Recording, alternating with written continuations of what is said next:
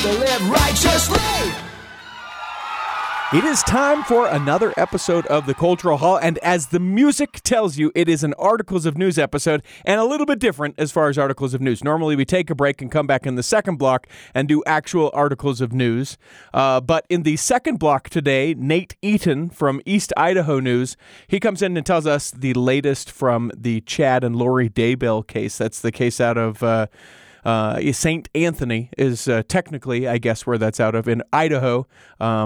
Gives us an update because they, that is Chad and Lori, were back in court this week. So that's in the second block. And in the third block, we visit with new friend of the hall, Sean, who came home to his wife and said, "Hey, babe, I know that you've got a marathon or a triathlon you're trying for or something, but I've got to go help the people of the Ukraine. I'm leaving," and flew to Poland. So you'll get to hear his story and what he's doing. That's coming up in the third block, which means we have to do news, but I have to ask you, Mr. Mayor, what is new with you? I have two good news and bad news with me.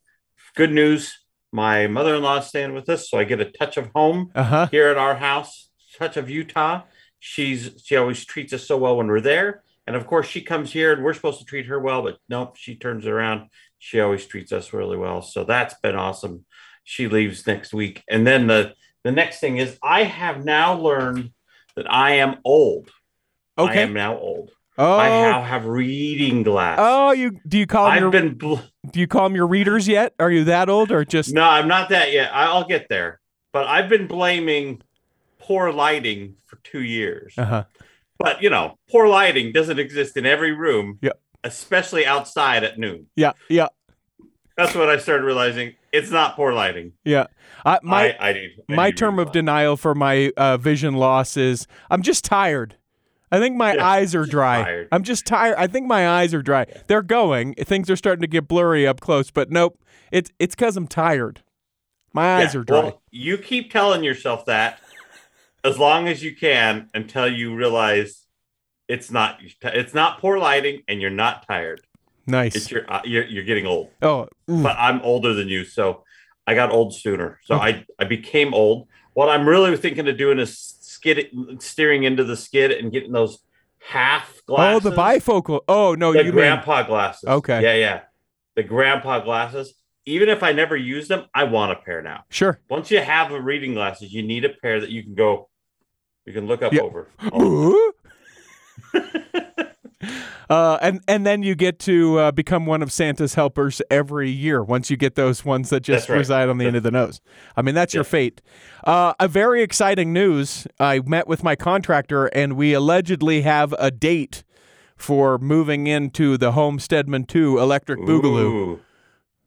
Elders Quorum called yet? Nope. We don't, because we're perfectly capable people. We don't call church to help us move. We call family, and then we guilt them, and then they come, and then occasional friends will come and help. But I don't do the church moving thing. I sort of lay up. I totally would come help if I wasn't in Texas. Yeah. I lay up those treasures in store for the future when I can't do it. Not for when I can. And no sort of judgment, really, on people that have the war do it. I guess that's how you can do it, and it does make it go quick. But I just feel like if you put on a scale, and this is an inaccurate way of looking at it, but if you put on a scale, a member of your ward has an hour worth of time to be able to serve someone in your ward, would you like them to find someone that hasn't been to church in a while? Would you like them to help the person who can't help themselves, maybe a yard project or a trip to a store or something like that? Or would you rather that they come help a perfectly able-bodied person be able to get something done quicker? And I know that's not the right way to look at it, but that's the way that I look at it. So, no, have not called them. I think I don't have a problem with people who call the Elders Quorum. I have a problem with people who call the Elders Quorum and don't do anything to prepare. I don't have a problem if, as the Elders Quorum, we walk in, everything's ready. We take the boxes, load the boxes. We take the big stuff that is not too big, and then they move. And the other thing is the not too big thing. Hey, by the way, I know I didn't tell you this when I asked you this, but I have a big piano, and we need to move it too. I didn't get any of the piano moving stuff. It's just 3 or 4 guys is going to have to heft this onto the U-Haul. Yeah. I have problems with that. Yeah. Yeah. Yeah.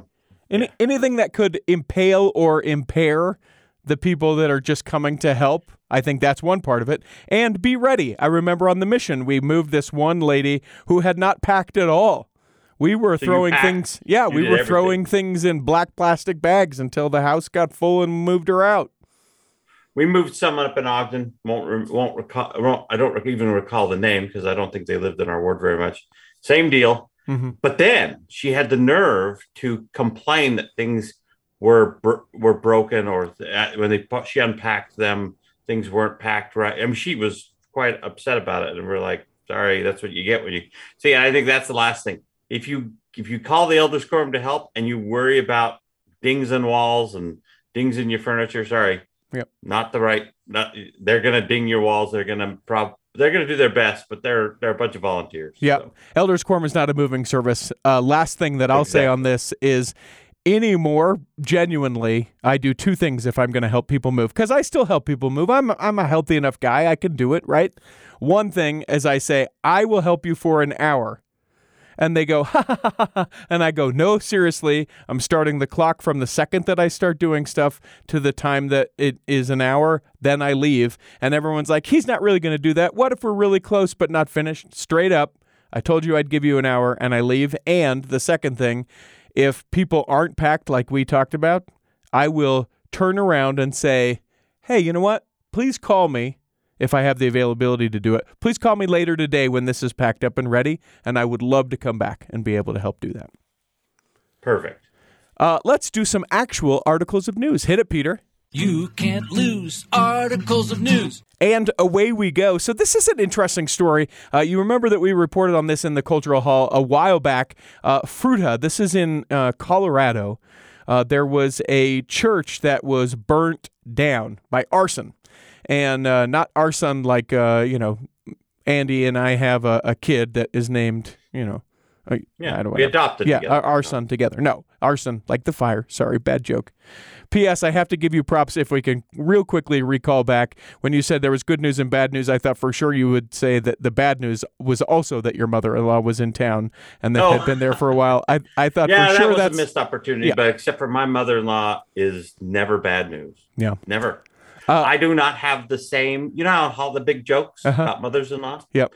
I have one of the best, so I don't understand those jokes. Yep. They don't make any sense to me because she's awesome. So in Fruta, sorry about that, everybody, this teenager who has recently been sentenced, by the way, burns down the building.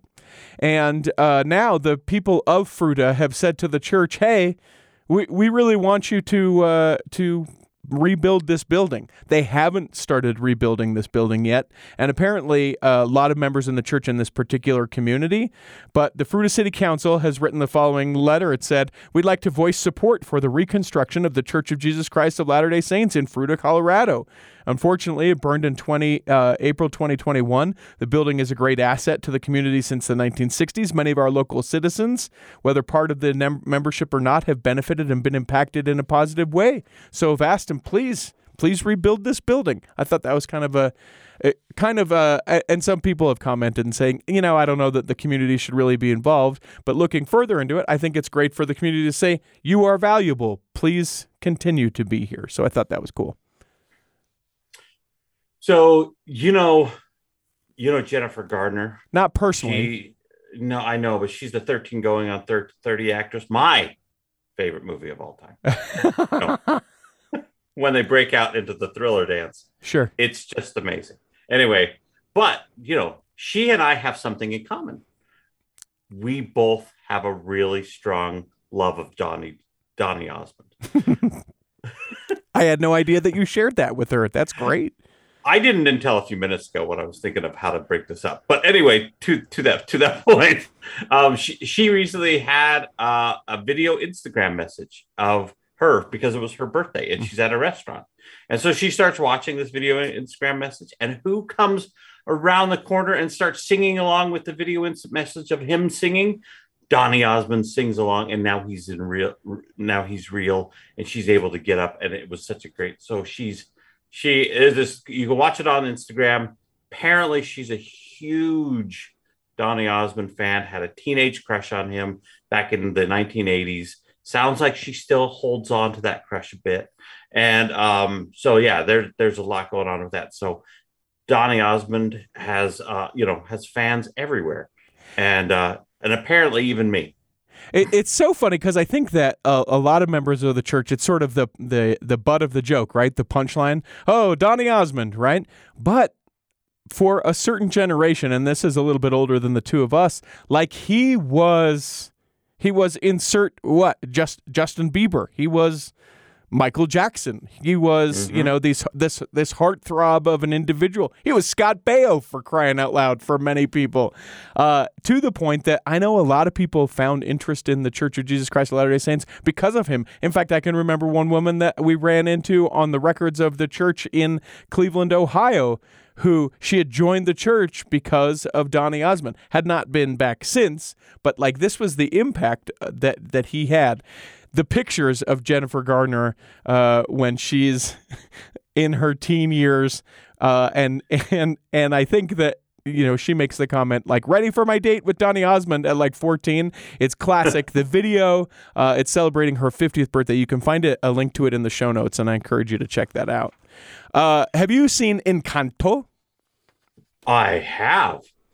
By the way, I've been waiting for someone to call. Yeah, there's a joke, and I think you put it on the Facebook page about we don't talk about Bruno and how someone should get up in front of their the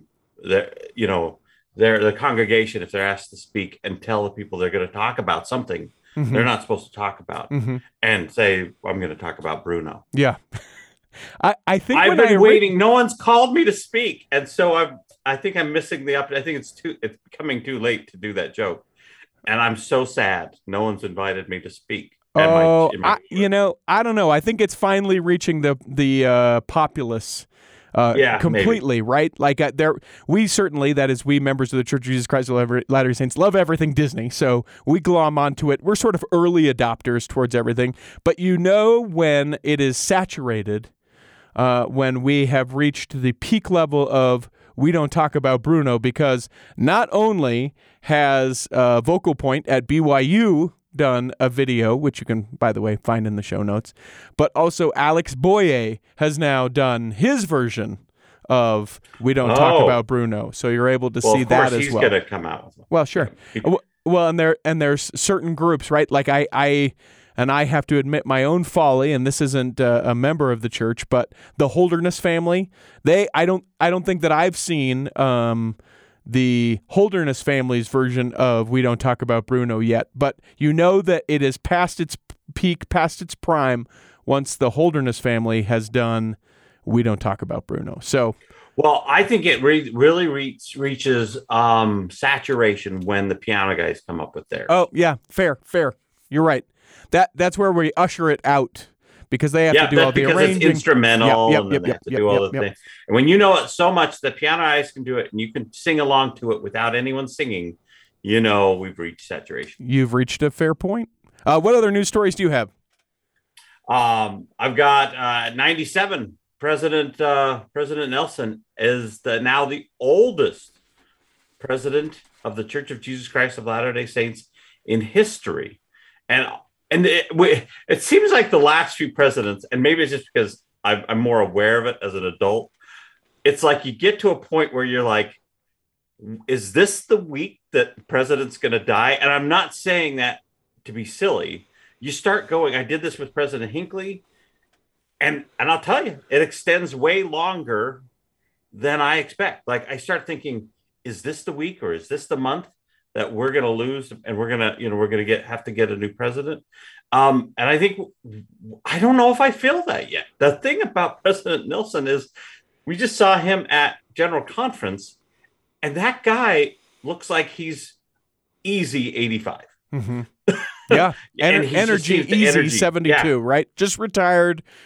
President Nelson, 72 years old. He's looking forward to serving a mission with his, like, that's the exuberance which he shares. Like President Monson, the last few times you saw him at General Conference, you kind of didn't think you'd make it to the next General Conference, right? Right. I'd be very surprised if we don't if he doesn't make it to the next general conference. And I think that's really cool that he can have that much energy and he can be sustained that long. And so it's kind of fun. So anyway, oldest president in church history. So even though he's probably made some other historical things, he's now one more on his belt buckle as president of the church. I just want to point out that if you recognize this, that it's fascinating. He is old enough to have legitimate memories of the Great Depression. That is true. I didn't even think about that. Yeah, World War II. Born in 1925, he could have served in World War II. Isn't that amazing?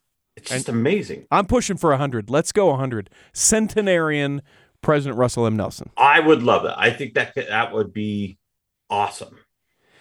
I also have to apologize. If you follow the Cultural Hall on Facebook, I said that it was his birthday the other day because it said he's the oldest, and I didn't read, and then I was going to edit it, and then I just was like, I don't care. A lot of people. When was his birthday? Because I took that to heart, and I just told everyone, today's his birthday. So his birthday's in September. His birthday's in September, which he then will become 98. But, yeah, sorry, everyone. Then he'll beat his own record. Yeah. Every day he wakes up and beats his own record. Record maker. The BYU Jerusalem Center is now open, which is super cool. Had been closed down for a couple of years. This, of course, because of COVID and other things in Jerusalem. If you're unfamiliar, the Jerusalem Center has offered BYU students since the year 1989 an opportunity to spend a semester in the Holy Land, learning about the history, languages, and cultures of the area. It closed because of COVID March 18th, 2020, and is now reopened. There is an amazing interview that the folks over at the Salt Lake Tribune did with the guy who is in charge of, why can't I remember his name off the top of my head? I'll find it. Who is in charge of the Jerusalem Center right now. And they do that on their podcast called Mormon Land. So if you want to check that out, according to Jerusalem Center faculty member Jeff Chadwick, that is not who I'm thinking of. Why can't I think of his name? Eric Huntsman, that's his name. He's a previous guest of the Cultural Hall. He's the one that's in charge of the Jerusalem Center right now. A great interview with them if you want to find out what it's like over there. It's not at full capacity right now. It's about, 90% capacity over at the Jerusalem Center, but a cool opportunity for people to walk where Christ walked.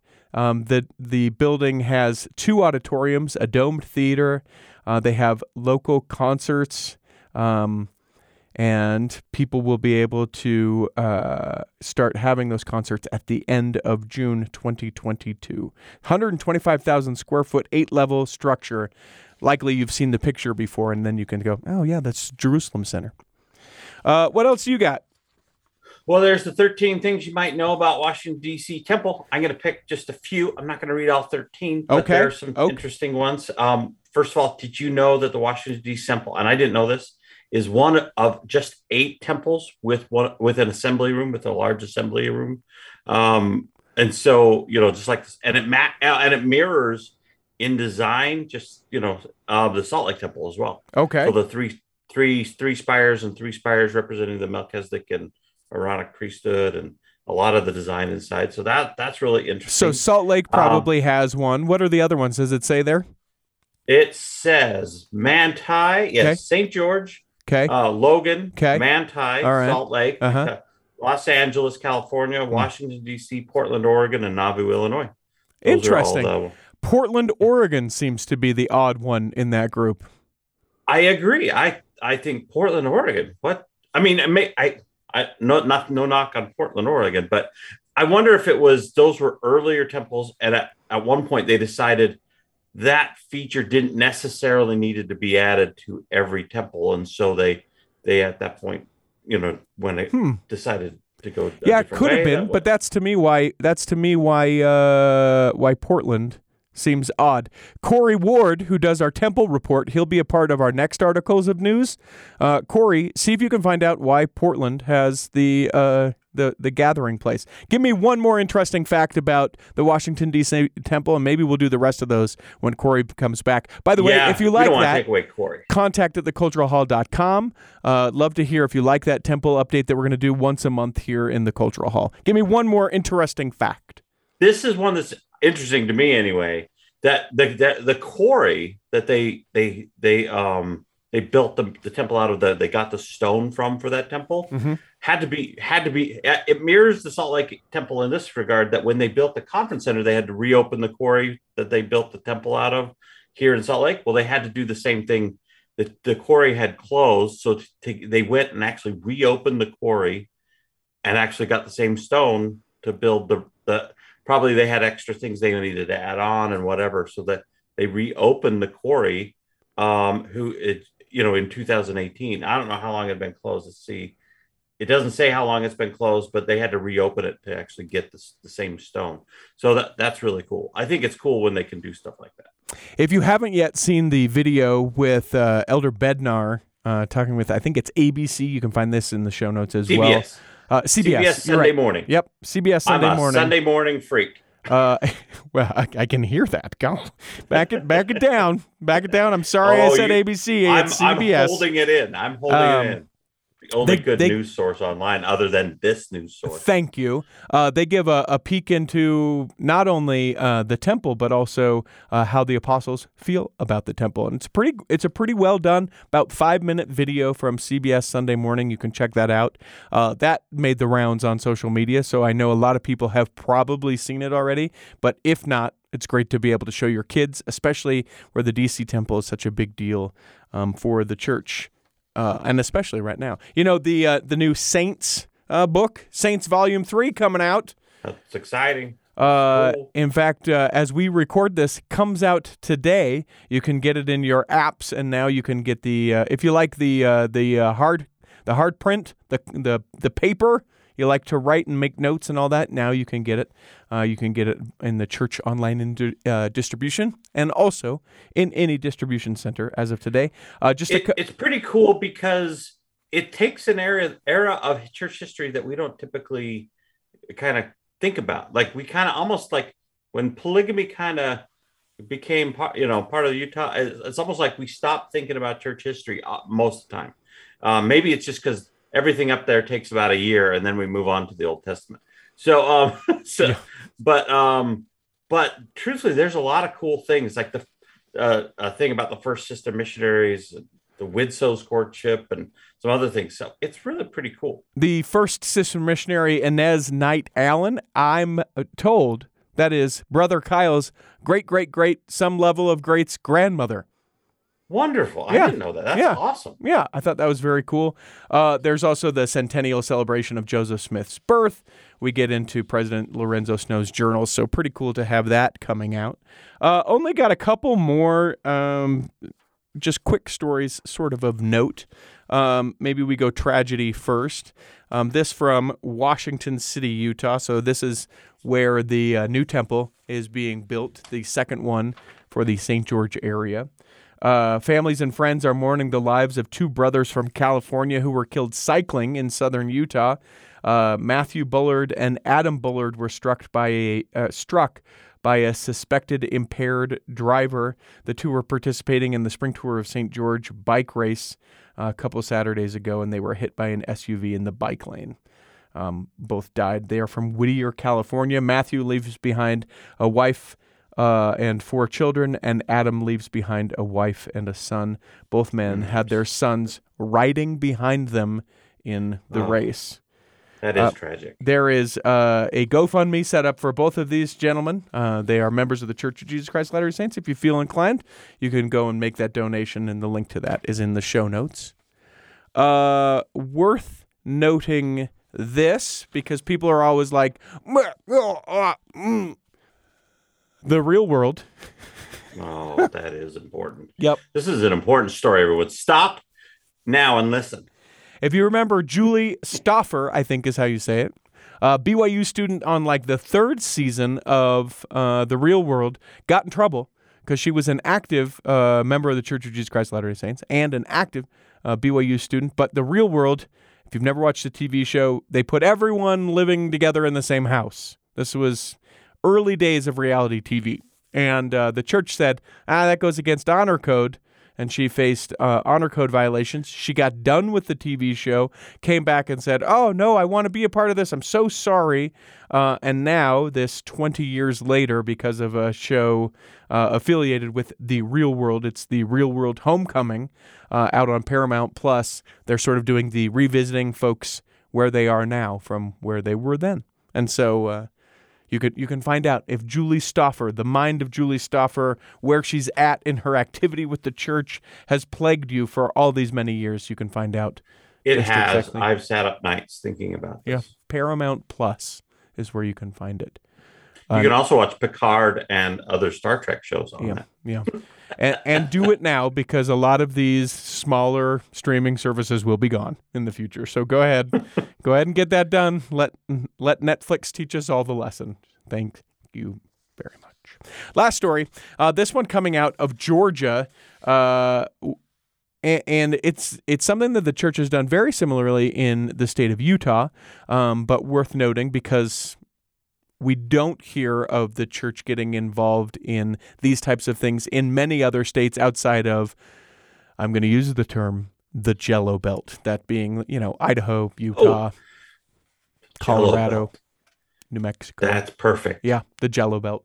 LGBTQ rights and religious rights do not have to be in conflict, said 54 gay rights and religious leaders in a letter that's published to the Atlanta Journal-Constitution.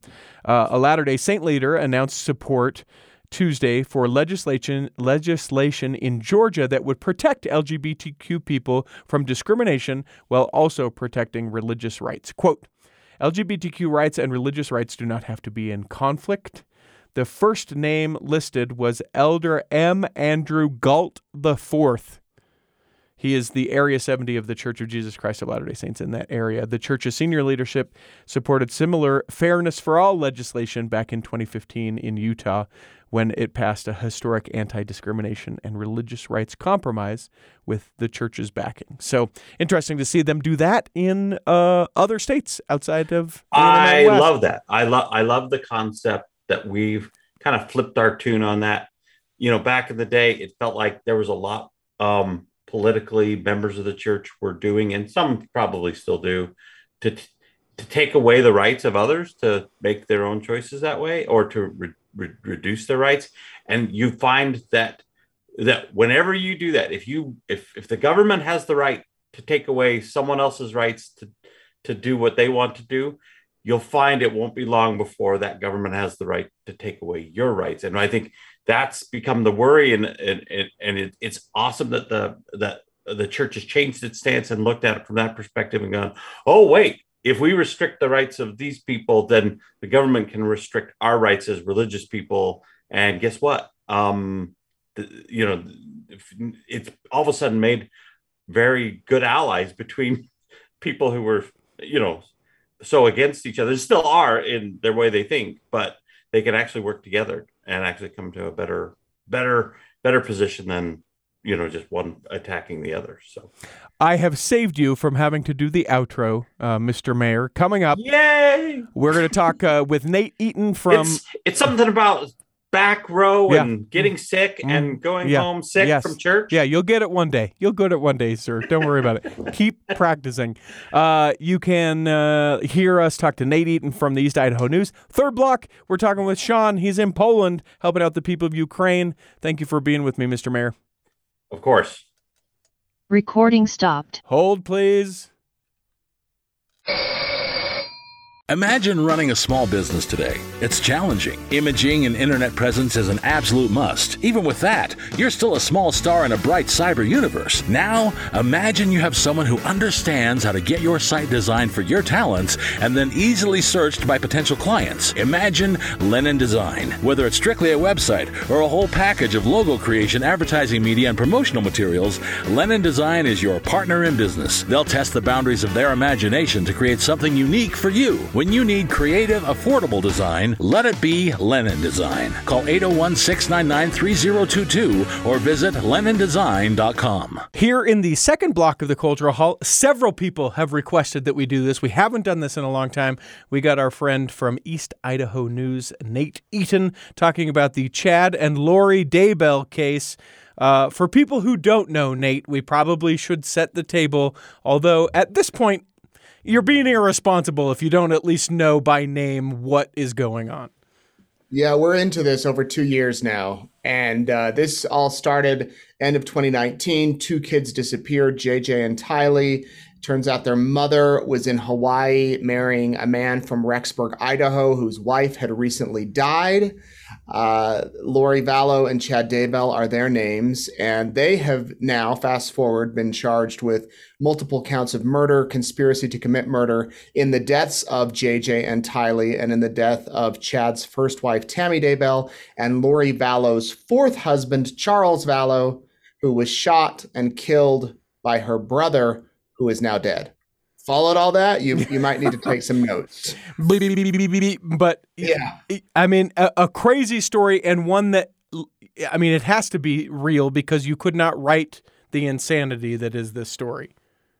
If you took this to Hollywood, they would probably say tone it down. Yeah. Because there's so many twists and turns here. And you've got not only the deaths, the horrific deaths of these innocent people, but you've got a strong religious aspect to all of this because Lori and Chad Daybell were practicing some very radical beliefs according to their writings and court documents. And then you've got money involved, life insurance policies, and different people dying and Chad and Lori getting this money after they died. And you've got multiple states involved: Utah, Idaho, Arizona, Hawaii. And end of the day, a lot of heartbroken family members who are left to try to make sense of all of this. And a lot of onlookers going on because you have a scenario like this. And, maybe it's the nature of us as human beings. It's a thing that it seems we cannot turn away from.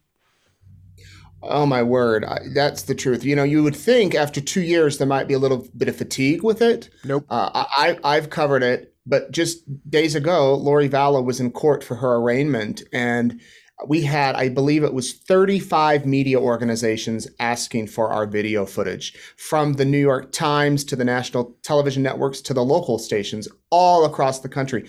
We put all of our video in a Dropbox, and Dropbox flagged it as suspicious because so many people were logging in from all over the country. I mean, there still is an interest, and we haven't even gone to trial. And this trial is supposed to be 10 weeks.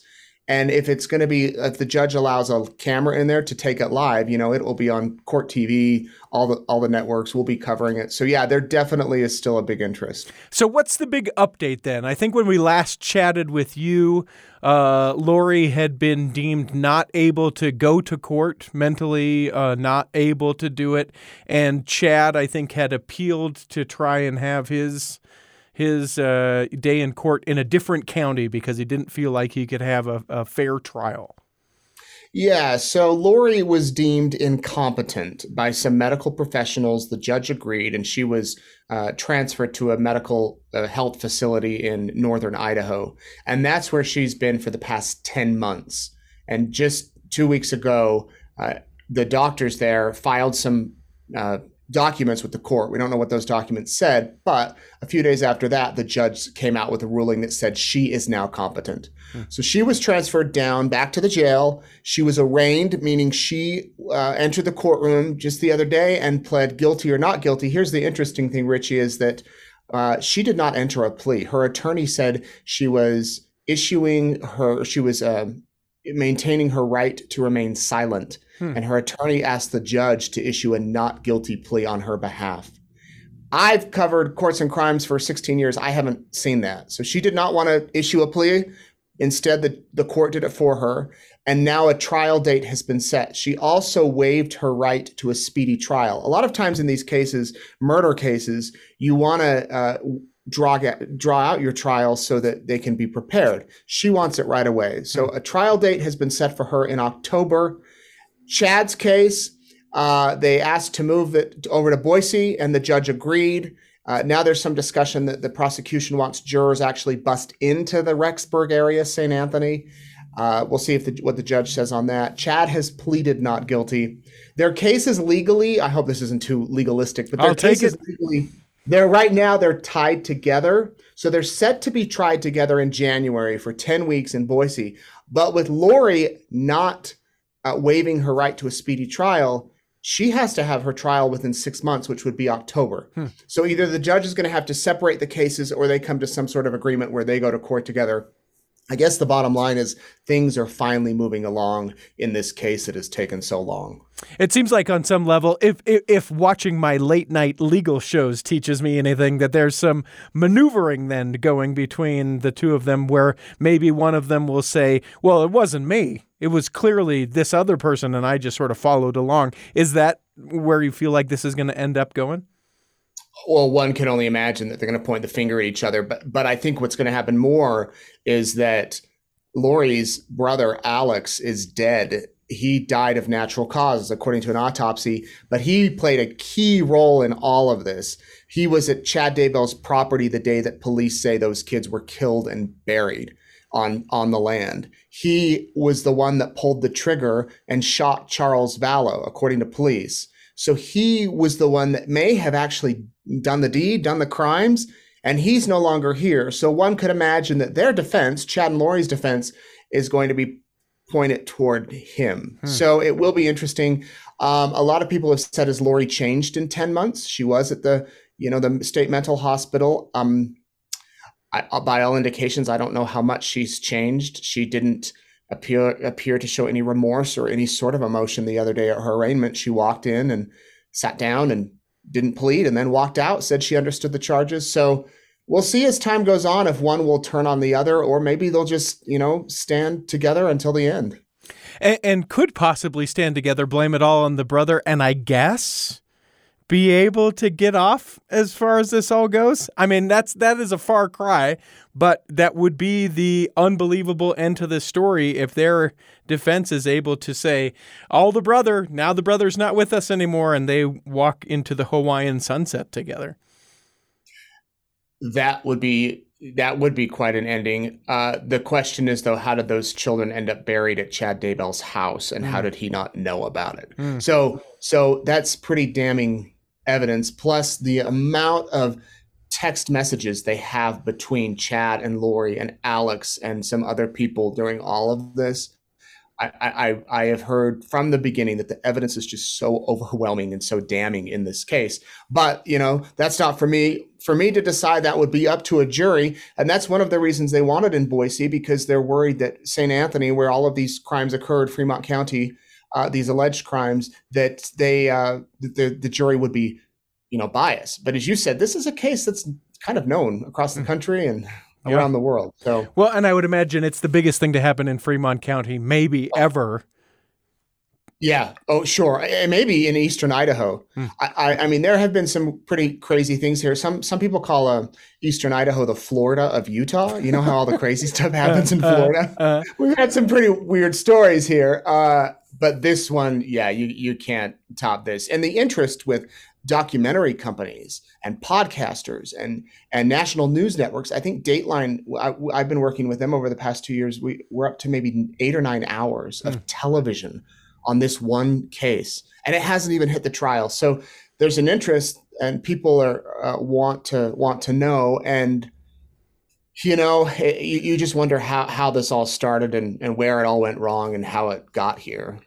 And so we may start to get some answers, like you said. Something will have to flush out, whether it be October because of Lori or the combination with Chad. And in January, we're looking into fall of 2022. I know that there's a lot of people, specifically family members, that within the case and within the Dateline specials have been commenting and sort of speaking, I would have never expected this, or, I always wondered and had that.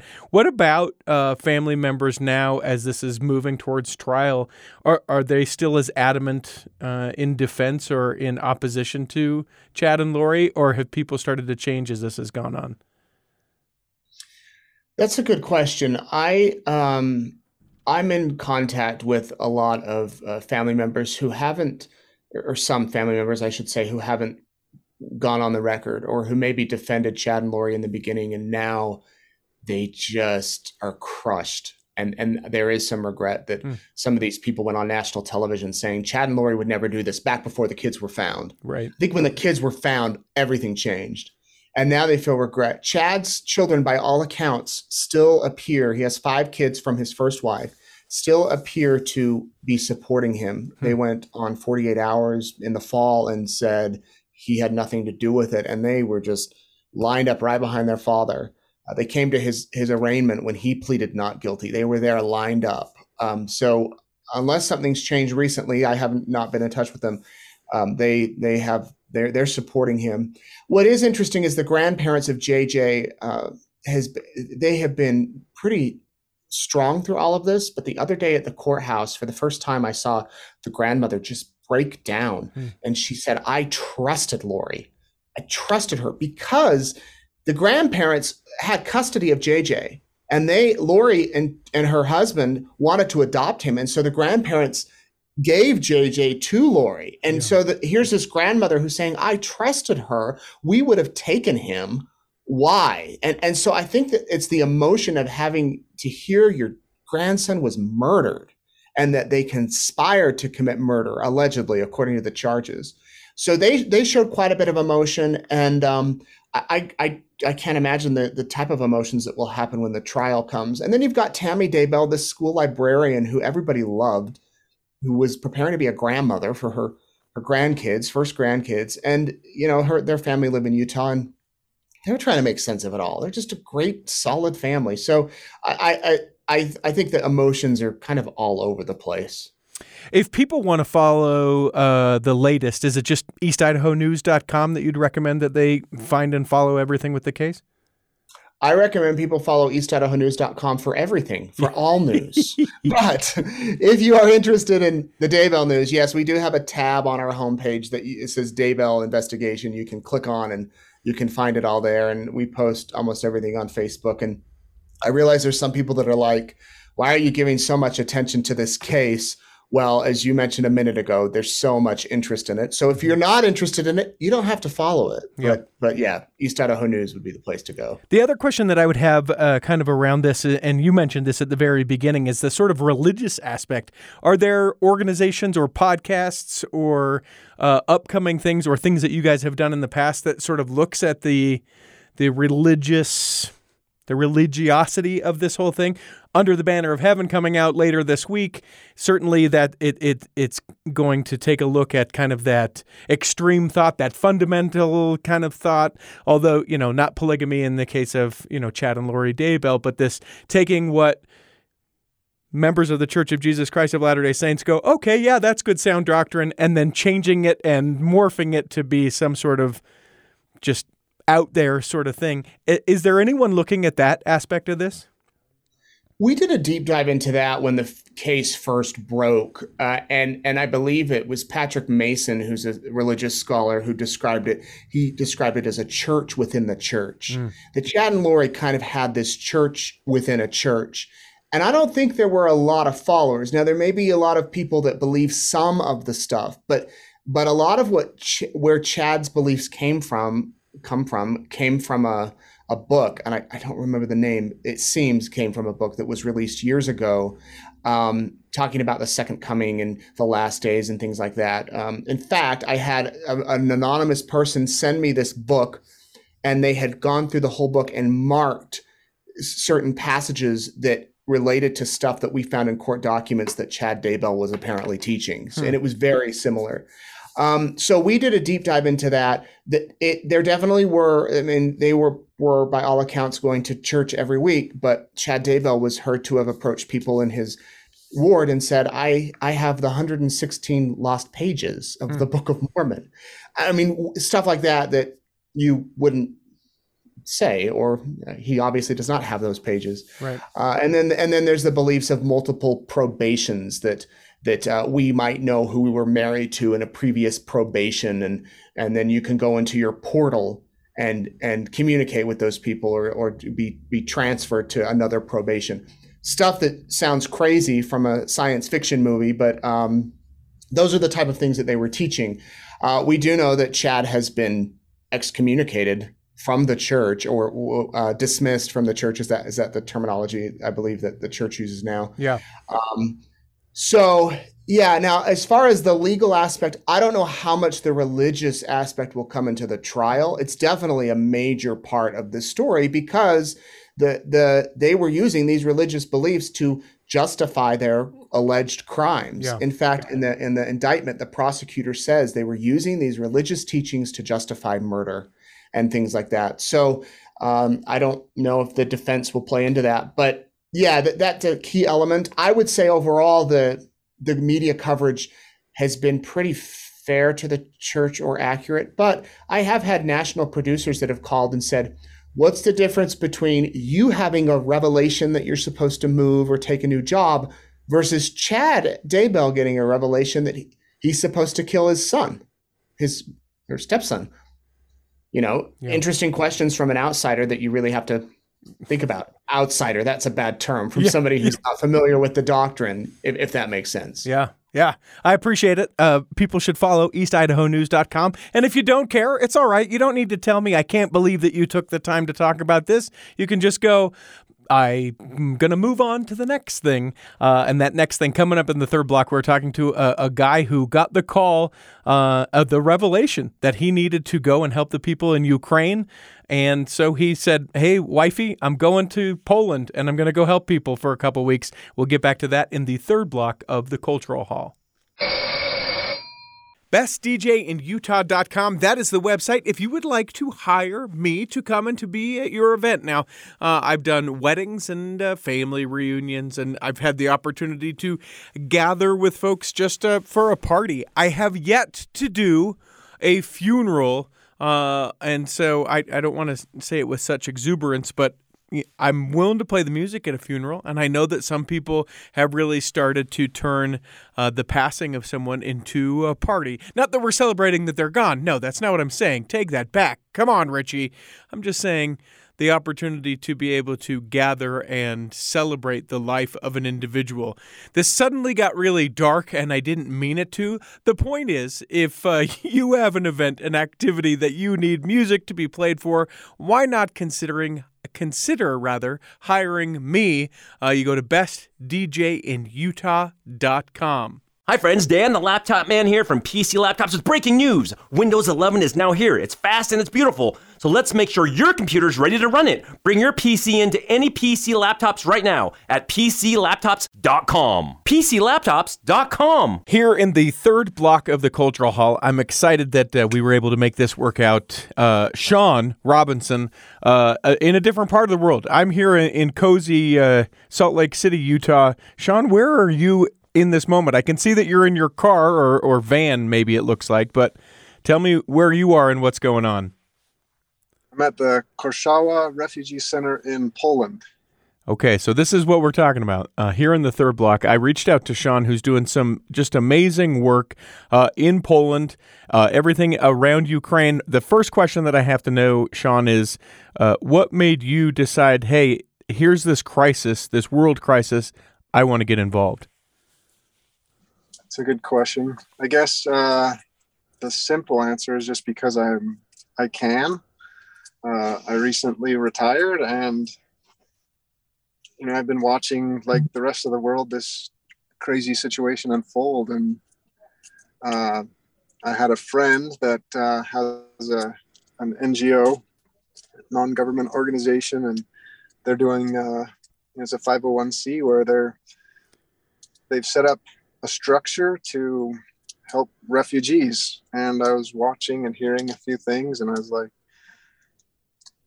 there's no reason I shouldn't go. I have a couple kids in high school, but my wife was supportive, and fortunately she runs with this other individual's wife, so they knew each other and she felt comfortable, and I'm here now. Do you have a connection to Ukraine or to Poland before everything that started happening? Nothing at all. No, never been, even hardly to Europe. So I mean, the immediate question that would come from both me and for my wife would be, it's not a particularly safe situation. Is there any sort of fear for your life, for your safety? No, not at all. Poland is extremely safe. It's just like being at home. Honestly, it's all the risk exists in Ukraine. From my perspective, I mean, it could change it any day, I guess. Maybe that's what people are nervous about, but it's very, very normal. People are going to work, school. It's, I feel zero risk for my personal safety. So tell me what you're doing there.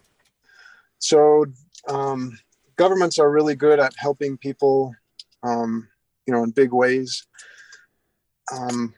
But they really struggle at a lot of times with individual care, if that makes sense. Mm-hmm. So, sorry. This refugee center, I can show you just because you're on here, but the listeners won't be able to see. But it's a huge warehouse, right? That's picture like a Costco or a Home Depot type of maybe 2 or 3 Home Depots or two or three Costco centers. So just a humongous warehouse here. This is one of many along the Polish border.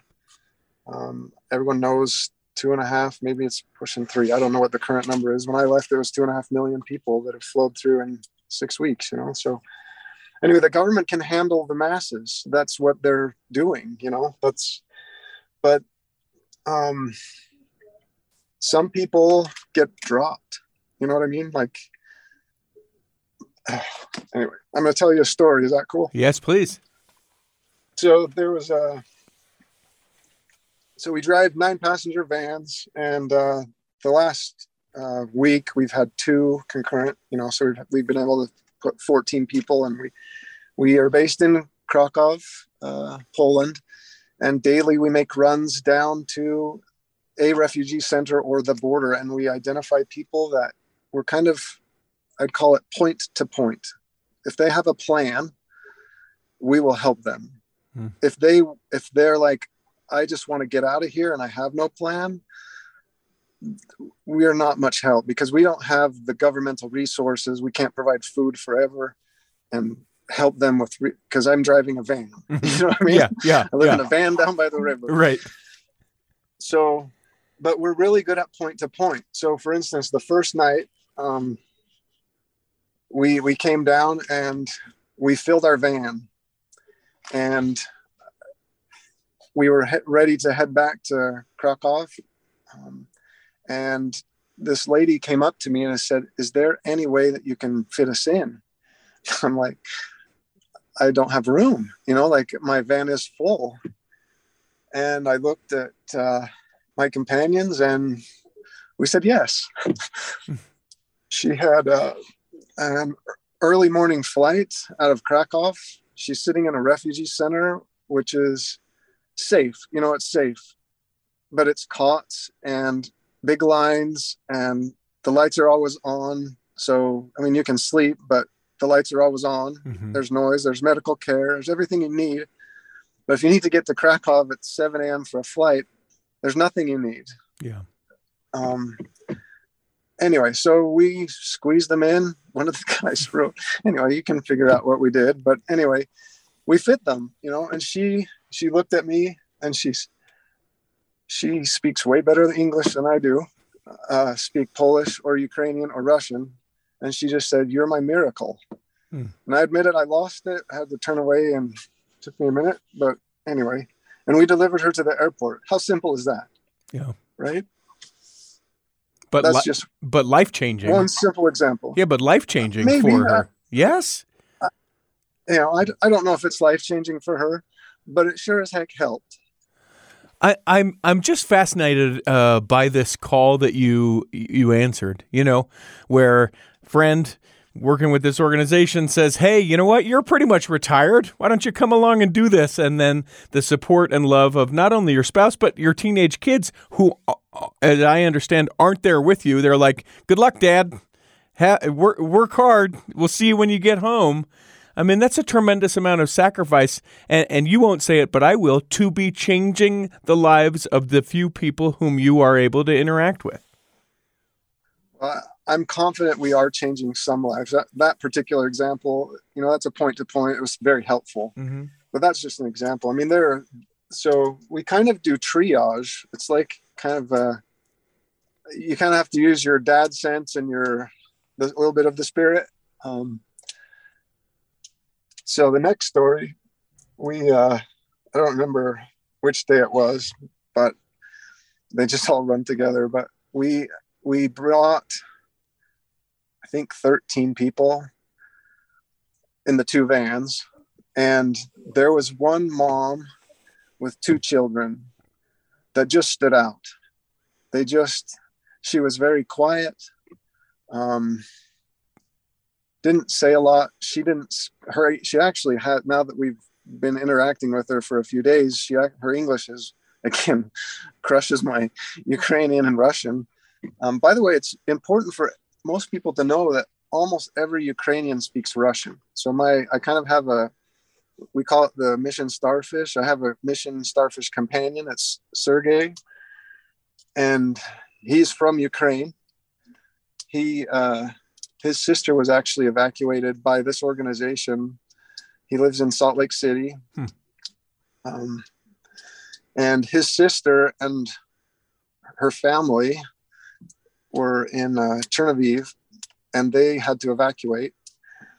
And there is shelling there, like there's devastation. And his brother-in-law, Vova, just got back there, and there's like a fighter jet that crushed.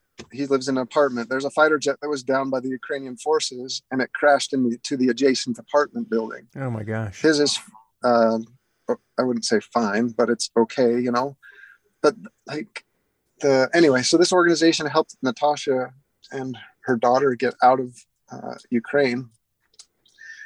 And she just, this morning we learned, after a 50-hour flight through Amsterdam, Mexico City, and Tijuana, crossed the border. And anyway, so she'll live with Sergey when he gets home.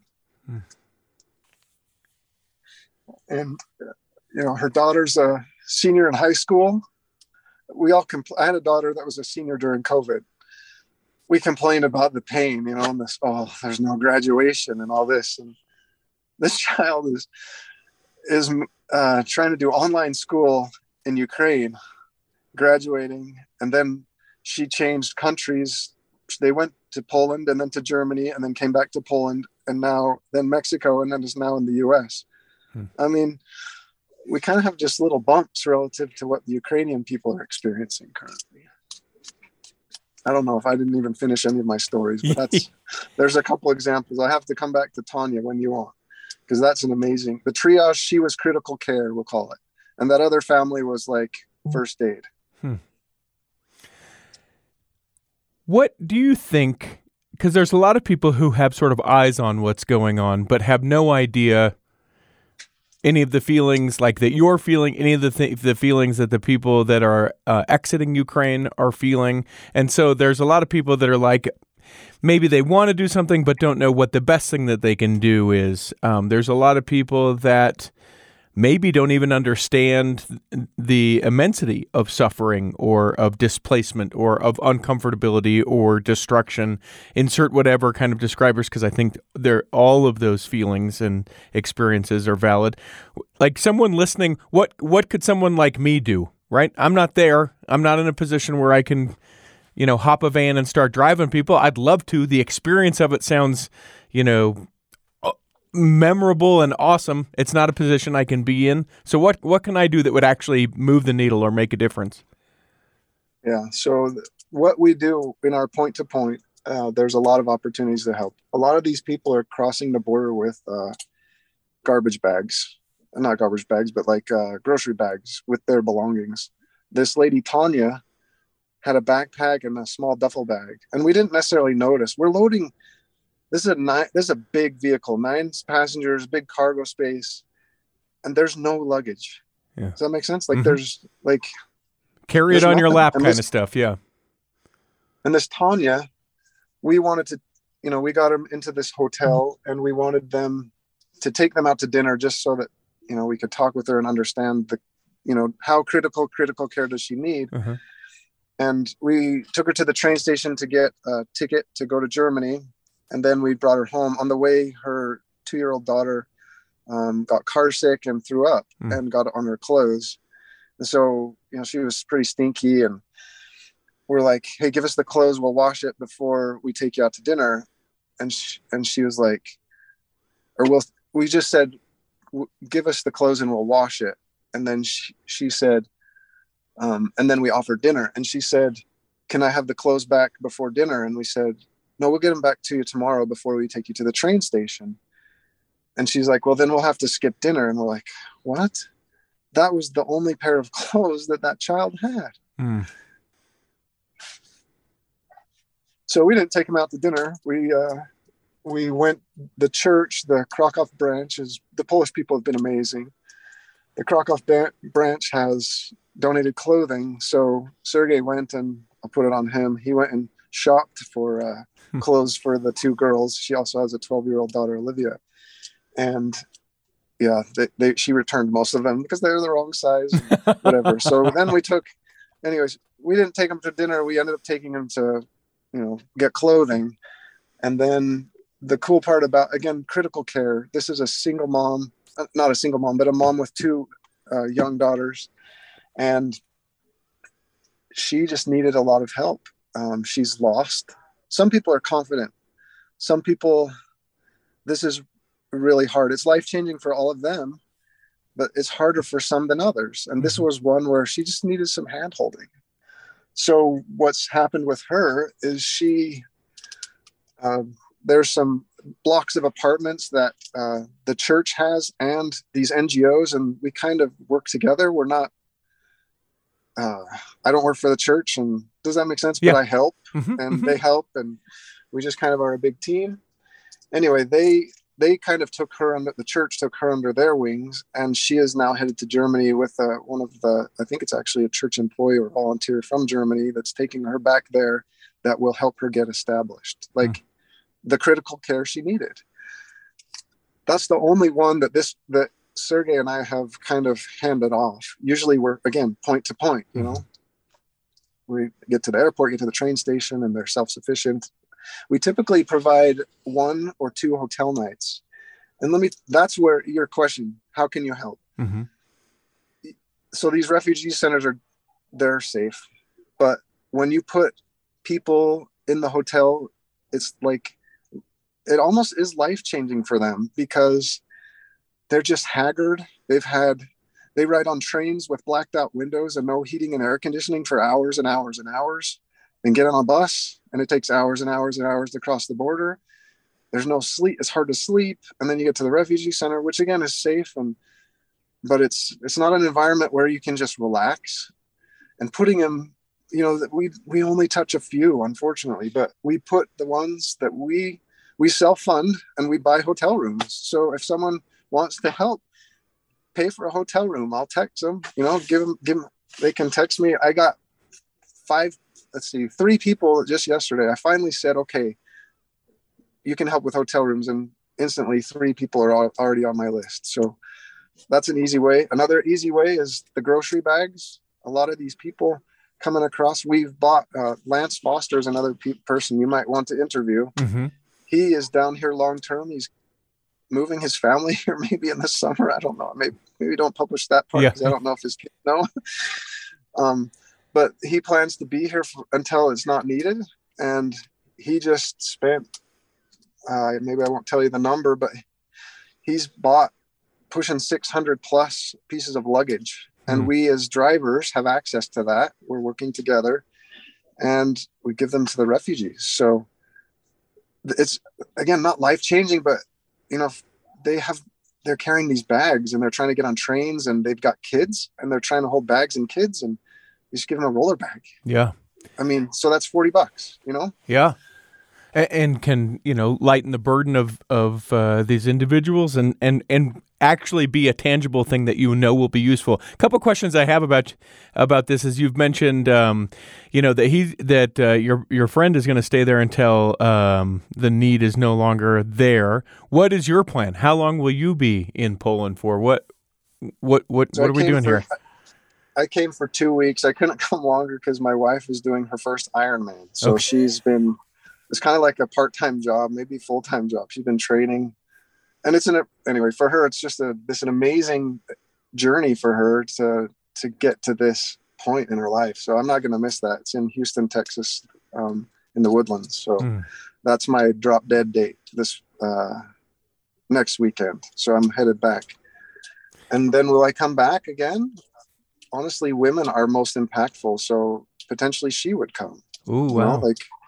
Because these women, they get in another experience. We brought in a group of 5, 2 moms with 1 son, and then the other lady had her sister's children. And Marina and Anastasia, and they were petrified.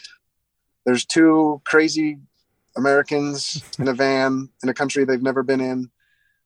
They've just had the train, bus, crazy experience. They're tired, they're scared, and anyway, so a woman can help a ton because it helps put them at ease. So maybe we swap, and not that my kids need taking care of, but anyway, but I'm sure Julie would love to come.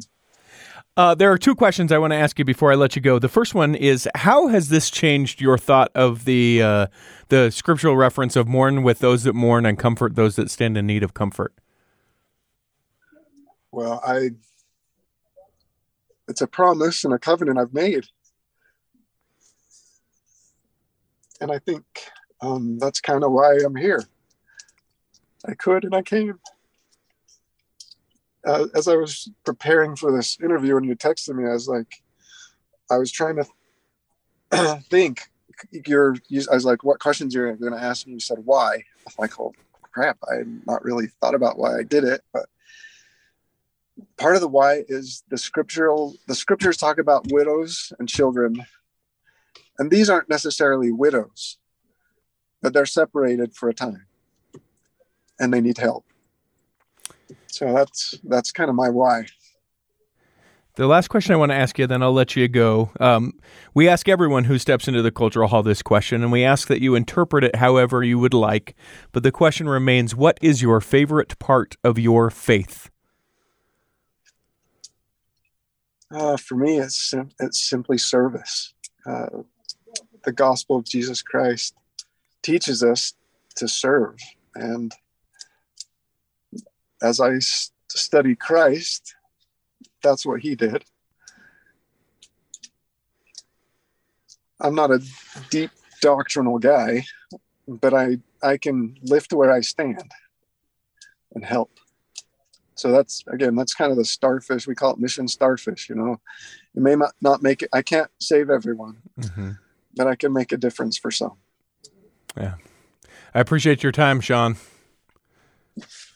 Thanks for having me. It's you're doing good stuff. Get the word out there. There's help needed here in Poland. We'll make sure that we have the link. Romania and Slovakia and Moldova. Yeah. We'll make sure that we have the link for people to be able to reach out to you, and we can coordinate those ways that donations can be made. Thank you so much for your time. I appreciate it. No worries. There's if you need a good organization to donate to, typeofwood.org is 100% goes to refugees. I'm sure there are others, but I've vetted it and I trust it. We hope that this episode has nourished and strengthened your body, that if you're not healthy enough to listen this week, that you'll be healthy enough to listen next week, and that when the time comes, you'll be able to travel home in safety. In the meantime, Rick McGee, Debbie Wanless, and Chocolate Cake Bites podcast will be saving a seat for you on the back row of the Cultural Hall. Save me a seat, it's sure to be neat on the back row. We really gotta go on the Cultural Hall show.